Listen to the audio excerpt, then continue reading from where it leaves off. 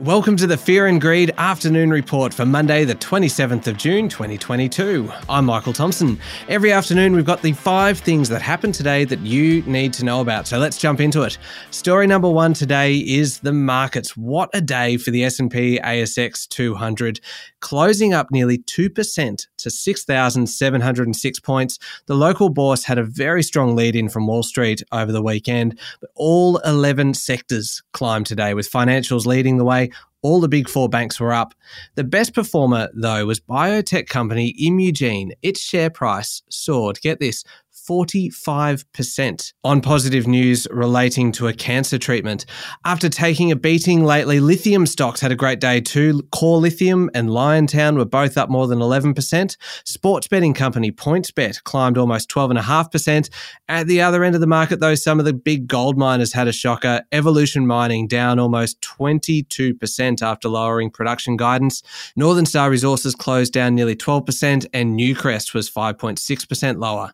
Story number 2 today, 5 weeks in, and Prime Minister Anthony Albanese is still setting a cracking pace, particularly when it comes to international relations. He took off last night for the NATO meeting in Madrid, and on his way stopped at the Australian airbase in the United Arab Emirates. It's his first visit to Australian troops overseas since becoming Prime Minister. Before he took off for Europe, though, he apparently had a phone call with Prime Minister Sogavare of the Solomon Islands. Now, that's a pretty significant development in the relationship between the two countries. It's the first phone call since the election, but it came after the Solomon Islands signed a security deal with China earlier this year, really sharpening the focus for the incoming Labor government on improving relations with our Pacific neighbours. Story number 3, we know there are a lot of scammers out there, but I reckon this is just getting a little bit ridiculous.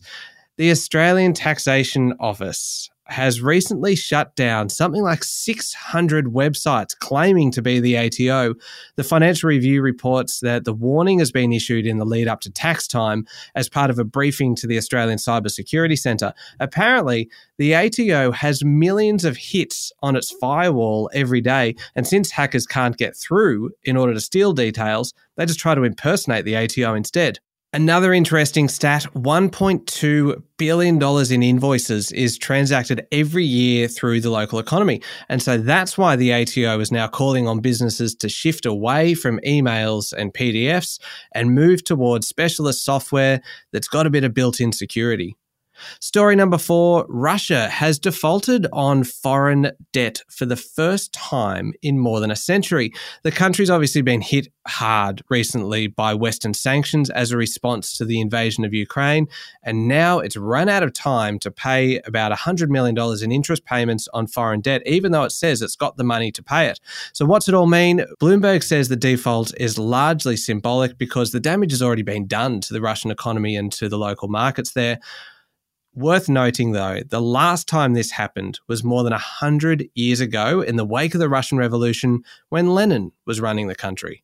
Pretty extraordinary. Story number 5, it's hardly news, really, but there is big money to be made in social media, and TikTok has a new top creator. 22-year-old Khaby Lame has almost 150 million followers on TikTok and has raked in about $20 million so far. Apparently, he makes about $70,000 per sponsored video. Not bad. And if you think it's impressive for a 22-year-old to be such a high achiever, consider this.